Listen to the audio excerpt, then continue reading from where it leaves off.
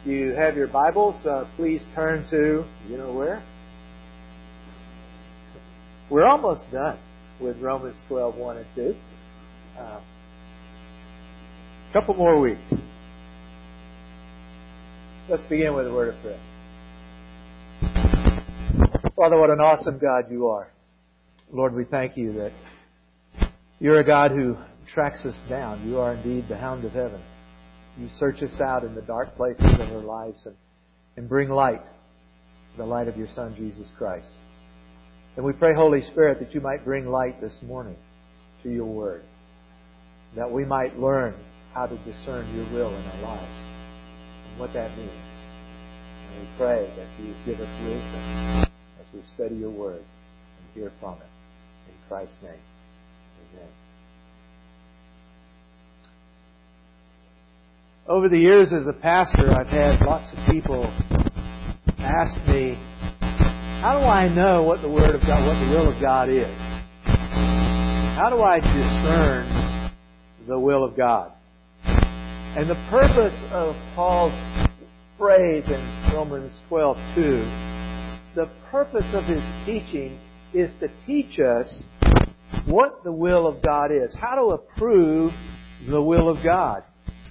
Paul has spent 11 chapters laying down the theological groundwork for practical Christian living. I think that's one thing that we really need to comprehend, that he spent 11 chapters telling us about who God is, what God expects of us, about who we are, and all the theological foundation so that he can give to us now in these final few chapters the practical wisdom for practical Christian living.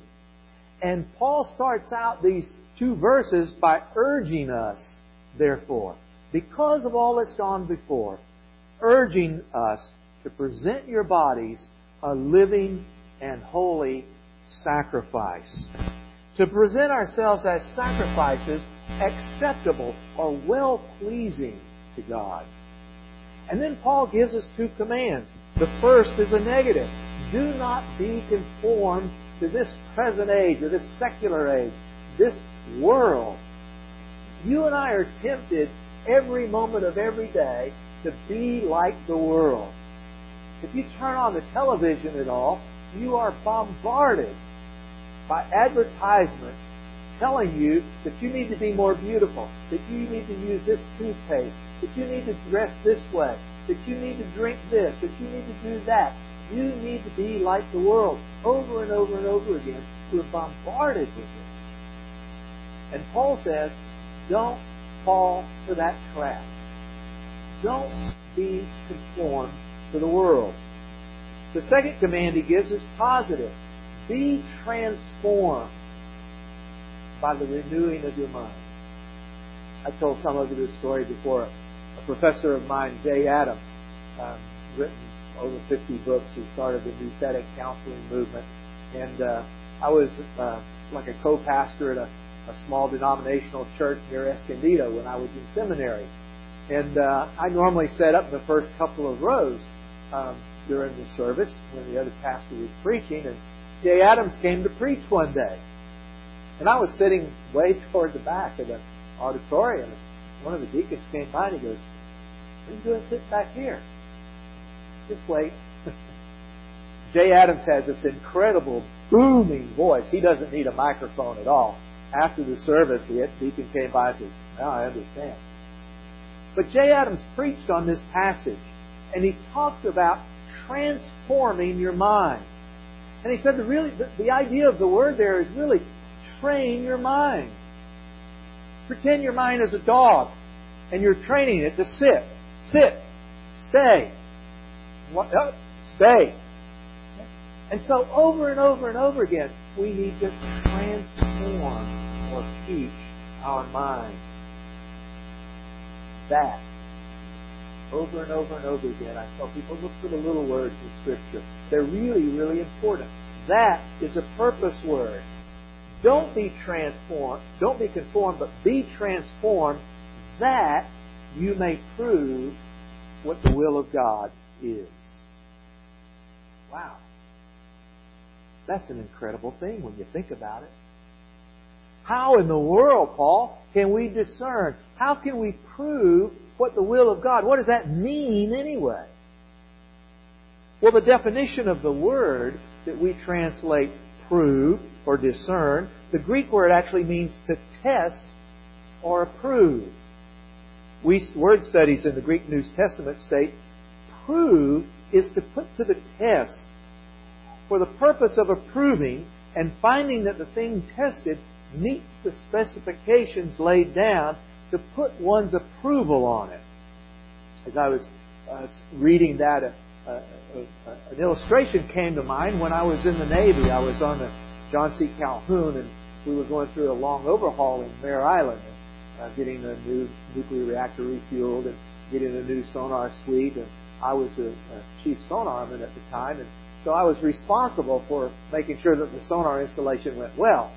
And I went down, and those submarines have this big, huge wraparound sonar array of hydrophones. It's actually built into trays in the bow, and then sheets of metal are welded over these trays. It's a permanent installation. It's a long-range, low-frequency sonar. And I was bopping down in the dry dock one day and checking out how they were doing. They were bolting all these hydrophones on, and fortunately it had been raining for the last several days. And I looked and I see this brown stuff running off the bolts. Rust. I'm like, wait a minute, these are supposed to be stainless steel. They weld these plates on and we get out in the ocean, and that salt water gets to it, those bolts are going to go away, and these hydrophones are going to be dangling there going bang, bang, bang, bang. And not only could we not hear anything, but it will let everybody else know where we are. And so I called the worker over and I said, excuse me, but these are supposed to be stainless steel bolts. Oh, they are. We've got the paperwork on them. They're certified, mil-spec. I said, well, that really looks like rust to me. Oh, no.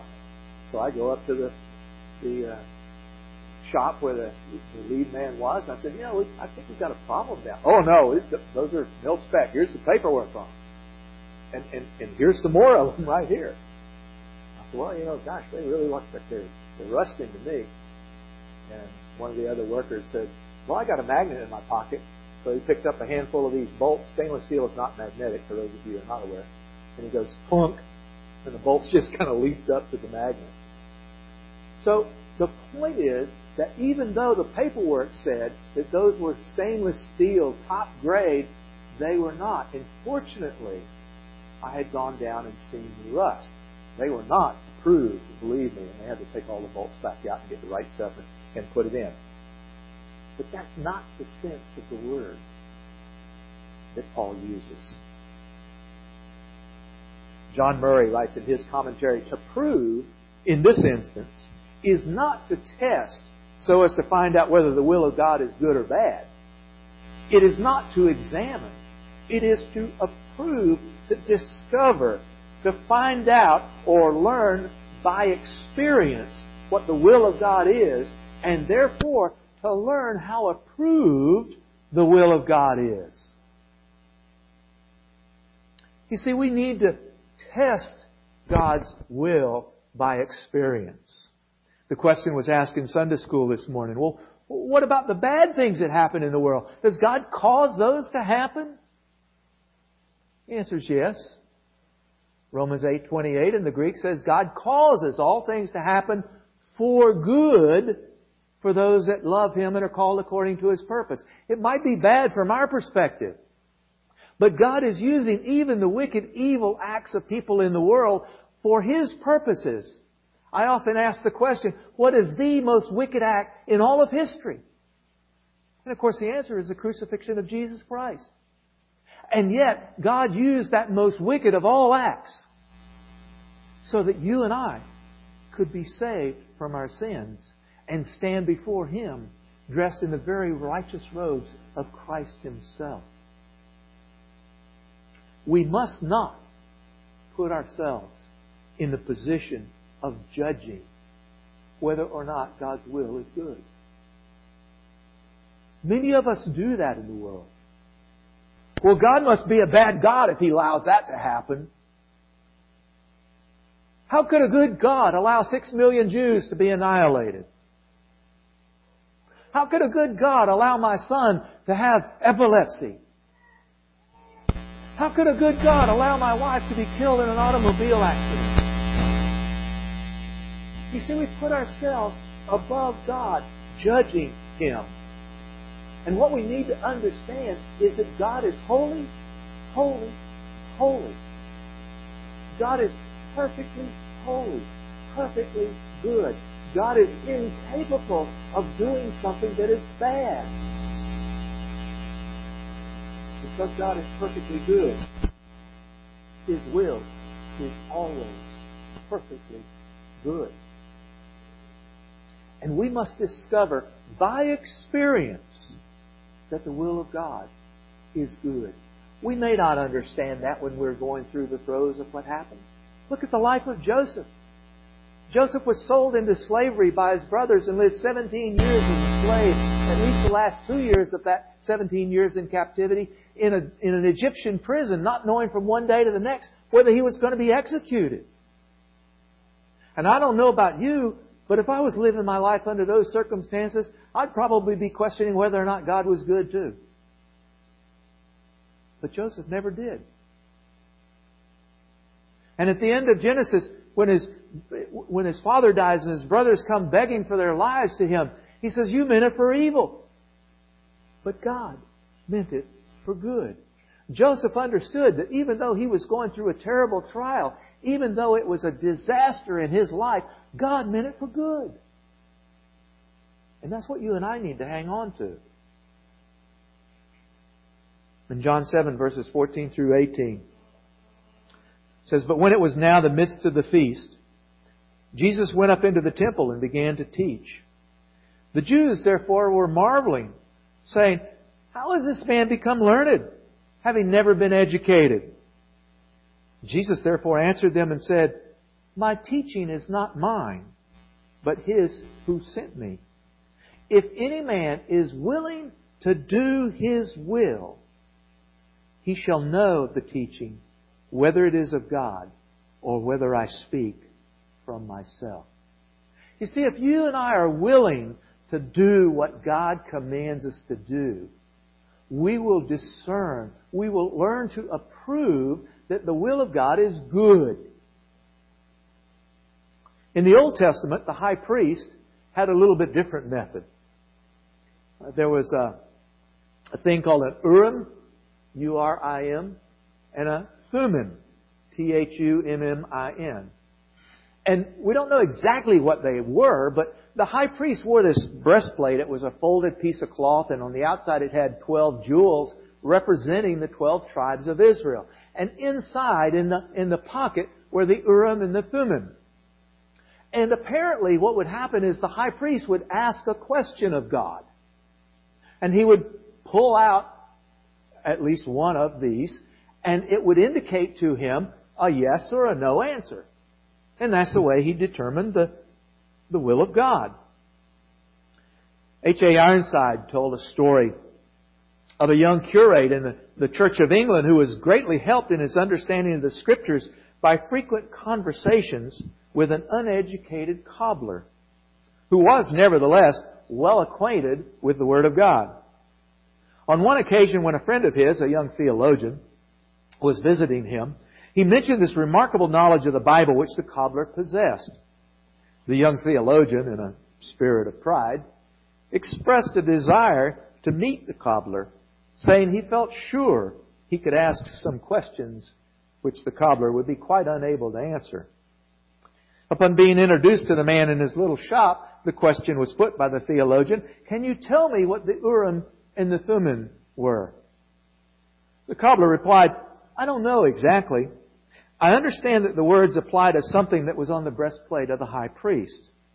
I know the words mean lights and perfections, and that though the Urim and the Thummim, through the Urim and the Thummim, the high priests were able to discern the mind of the Lord. But I find that I can get the mind of the Lord by just changing 2 letters. I take this blessed book, the Bible, and by using and thumbing, I get the mind of the Lord that way." we discover by using and thumbing through His Word, the Bible, by doing what His Word commands, that His will is perfectly good in every way. I read years ago that a Bible that's falling apart is usually carried by someone who is not. Because they've been using and thumbing it a lot to find out what God's will for them is. If we're willing, having been transformed by the renewing of our minds, to do the will of God, we shall understand the Word of Jesus Christ, His teaching.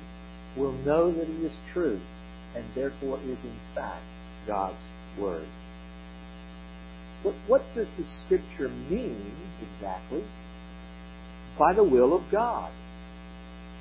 Well, the definition of the word that we translate will can mean desire, pleasure, will.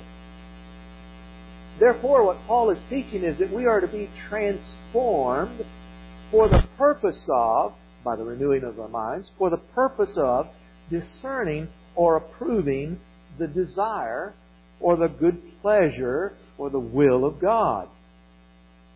Notice we must have our minds renewed in order to approve the will of God. 1 Corinthians 1 verses 22 through 25 says, "For indeed Jews ask for signs, and Greeks search for wisdom. But we preach Christ crucified, to Jews a stumbling block, and to Gentiles foolishness. But to those who are the called, both Jews and Greeks, Christ, the power of God and the wisdom of God.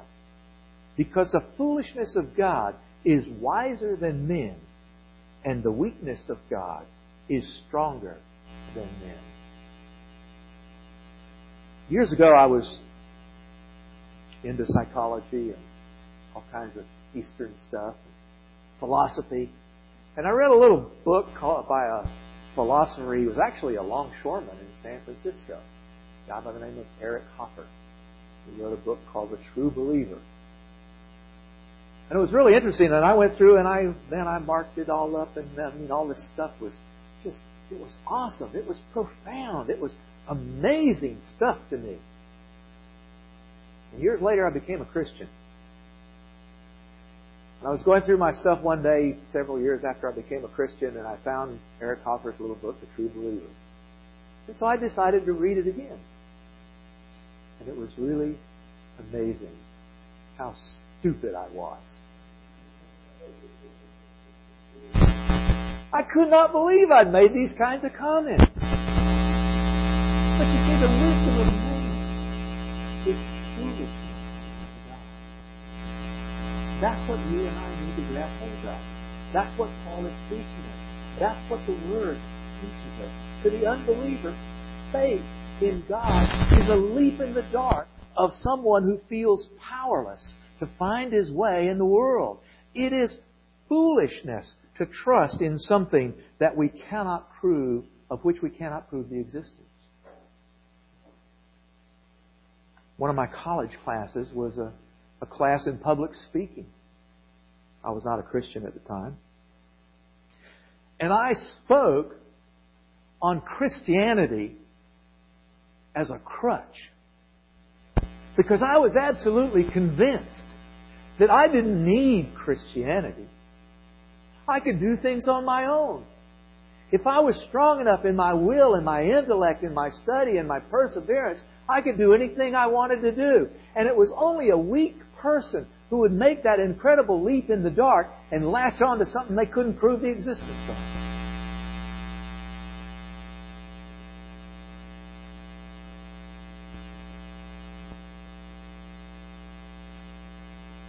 We cannot prove the existence of God, but we must understand that His Word is true, that His will is good, and that by submitting to that will and doing that will and experiencing His will, we can approve what His will is. But simply knowing God's good pleasure is not all that's intended here. Robert Candlish, wrote on this passage, the believer's transformation by the renewing of his mind is not the ultimate end which the Holy Spirit seeks in His regenerating and renovating work. It is the immediate and primary design of that work, in one sense. We are created anew in Christ Jesus. That new creation is what the Holy Spirit first aims at and affects. But we are created in Christ Jesus unto good works, which God hath before ordained that we should walk in them. Ephesians 2:10. The essence of a good work is the doing of the will of God. The proving of the will of God, therefore, is a fitting sequel of our being transformed by the renewing of our mind. Approving the will of God is to do the good works which God has prepared beforehand that we should walk in them. You see, that's what we need to understand, is that God simply didn't create us to go, "Oh, Jesus is my Lord and Savior, I love it." God created us that we might do the good work which God prepared beforehand that we should walk in them. The way we approve the will of God is to do what His Word commands.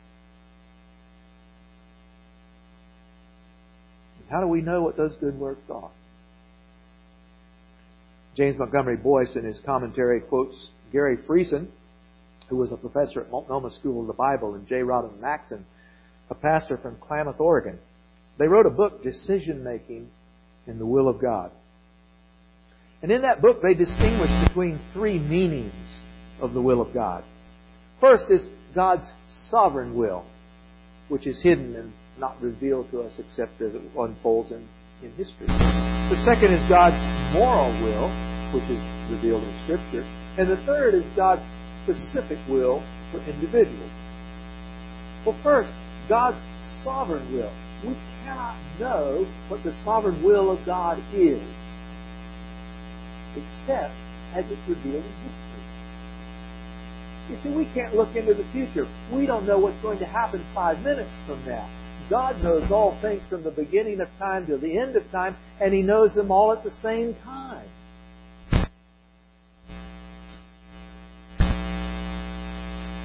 Was it God's will that you were born on your birth date in history? Yeah, absolutely. I see even one of the little ones shaking her head yes. Did your parents know that this would happen a year before you were born? Not a clue. Whatever has already happened has happened according to God's will. Nothing is a surprise to God. God doesn't go, "Oh, what happened there? Oh, I got to fix this." God knows all things from the beginning to the end, and He knows them all at once. Your actions will not surprise God. And if something has already occurred, there's no sense in getting upset about it. "Oh, was I in the will of God? Did I do the bad thing?" It's already happened according to the will of God. Learn from it and go on from there. Don't be anxious. God's moral will. God's moral will is what is revealed to us in Scripture. It's what's written in this book. It's the commands. His moral will are all the commands that He has given to us in Scripture, that we should learn them and live by them and do them. And His moral will is summed up by Jesus in Matthew 22, verses 34 through 40. But when the Pharisees heard that Jesus had put the Sadducees to silence, they gathered themselves together, and one of them, a lawyer, asked Him a question, testing Him. "Teacher, what is the great commandment in the law?"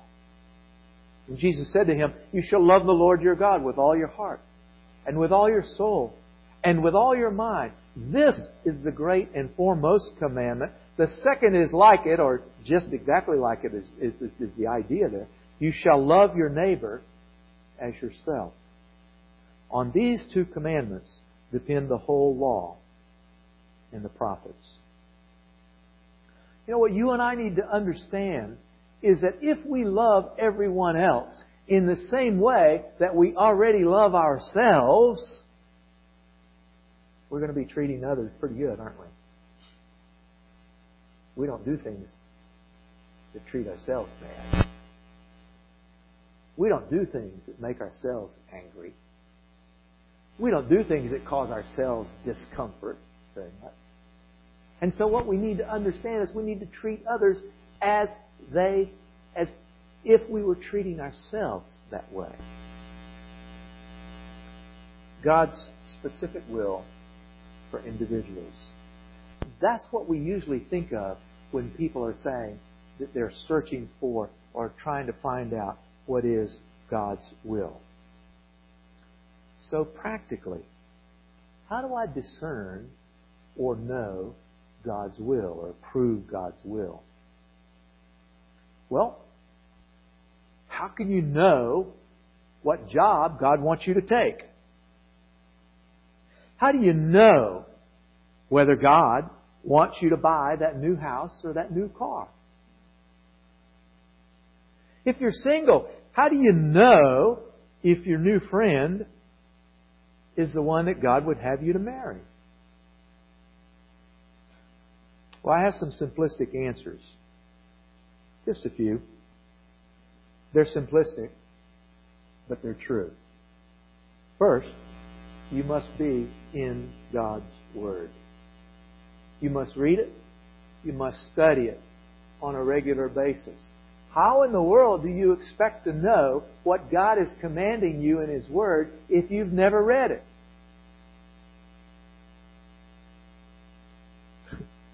I remember years ago when I was a pastor in Bakersfield, I'd been doing all of the finances. We were a small church and nobody volunteered to be the treasurer. And so I set it all up in Quicken, and every month it balanced to the penny, and I reported to this session, and everything was rolling along smoothly. And one of my elders' wives decided, she came to me and she said, "You know, it's really a bad thing for the pastor to be doing the finances." I said, I'll take it over. Hey, praise the Lord. Here it is. You know, here's the books, here's the data. Set it all up on her computer. About 2 weeks later, she called me up and she said, "Can you come over here? I got a problem." And I went over, and it was a disaster. I mean, nothing matched. And she said, "Can you tell me how to do this?" And I said, "Well, what did you do?" And she said, "Da da da da da." And I said, "Well, that's not what's in the book." "Well, I don't want to read the book. Can you just tell me what to do?" We're a lot like that, aren't we? We don't want to read the book. We want somebody to tell us what the book says. But you gotta read the instruction manual, folks. A computer program will not work if you don't read the book. Your life will not work unless you read the book. God's moral will is revealed in Scripture. You must read it to find out what God commands of you.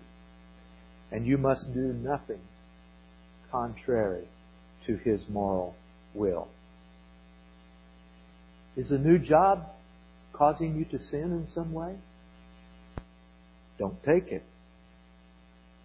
Is the new house or the new car causing you to sin by overextending yourself on your budget so that you have to reduce your giving to God's causes? Don't take it. Is your new friend not a Christian believer?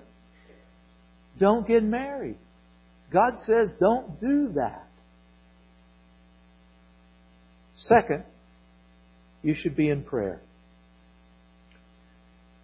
Not down on your knees necessarily all the time. That's not what God means by prayer, but live your lives in an attitude of prayer. You know, our idea of folding the hands and bowing the head is fine because it demonstrates that we're in submission to God. But are you aware that didn't happen until like the 3rd or 4th century after Christ? That's a Saxon thing. The Jews used to pray standing up with their hands outraised and their eyes wide open. You can pray driving down the freeway. Just don't do it in a Saxon way.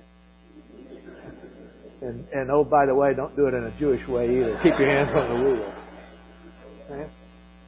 But you can live your life in an attitude of prayer. You should ask God for wisdom and expect that it will be granted. James 1, 5 through 8 says, "But if any of you lacks wisdom, let him ask of God, who gives to all men generously and without reproach, and it will be given to him. But let him ask in faith, without any doubting. For the one who doubts is like the surf of the sea, driven and tossed by the wind. For let not that man expect that he will receive anything from the Lord, being a double-minded man, unstable in all his ways." Ask God for wisdom, and He will grant that to you. Ask Him believing, and He will guide you in His will. Third, you should ask for counsel from Christian friends. Proverbs 11:14 says, "Where there is no guidance, the people fall. But in abundance of counselors, there is victory."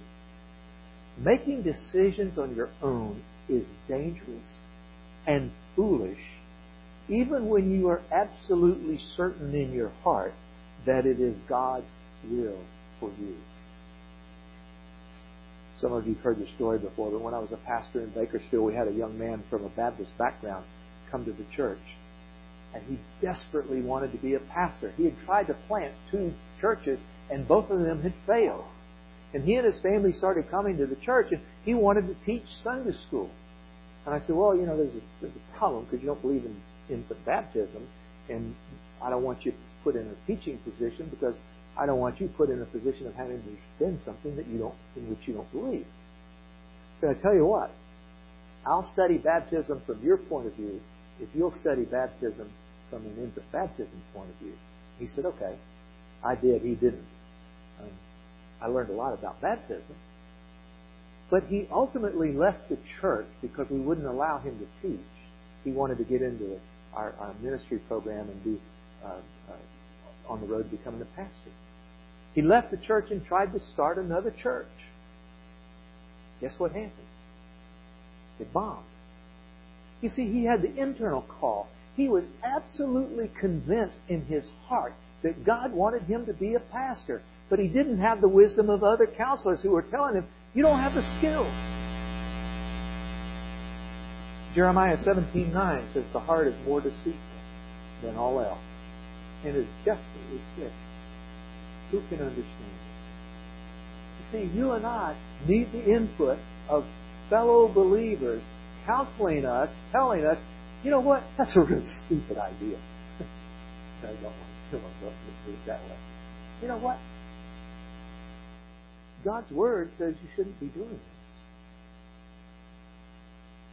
Or you don't really have the skills to do this particular job. We need to listen to the input of others.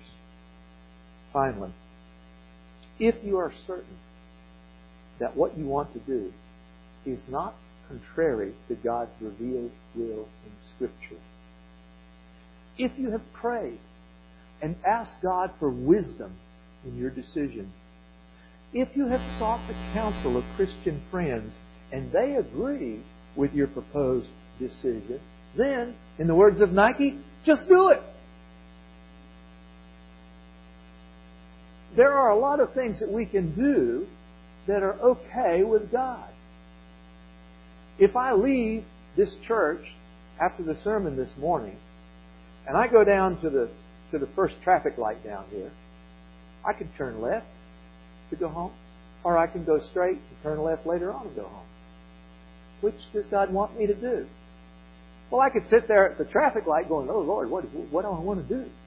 Tell me, Lord, what am I going to do?" People are going to be behind me going, "Get out of the way. Move it."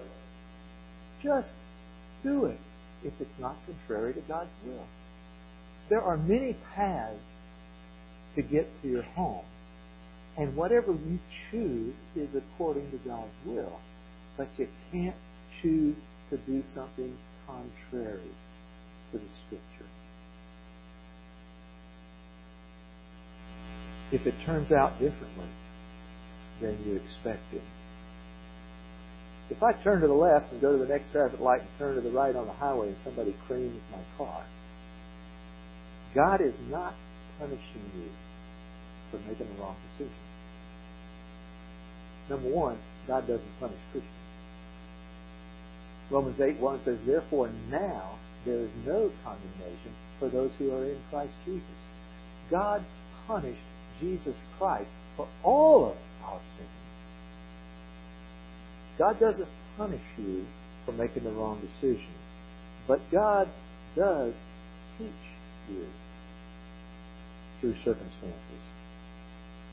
And what we need to do when we find ourselves in difficult circumstances is ask ourselves, what is God teaching me in this circumstance?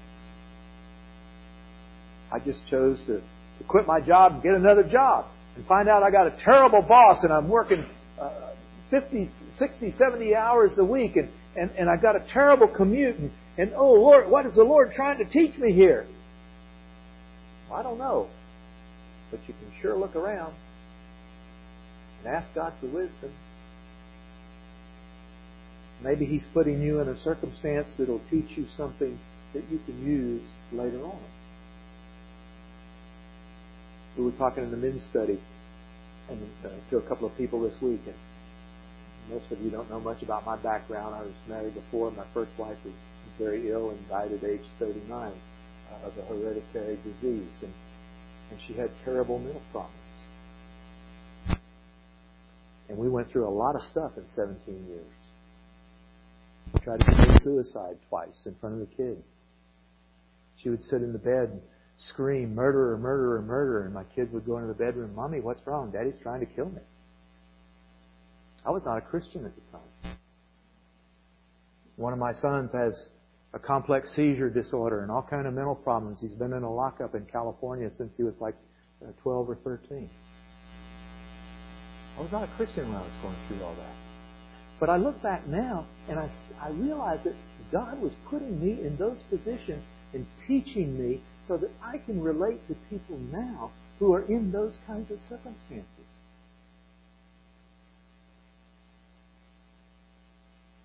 Romans 8:28. And we know that God causes all things to work together for good to those who love God and to those who are called according to His purpose. You may be like Joseph in the depths of the pit, not knowing from one day to the next what God is doing in your life, but know this, God is in charge and God loves you and God is controlling the circumstances of your life, and all you got to do is hang on to Him.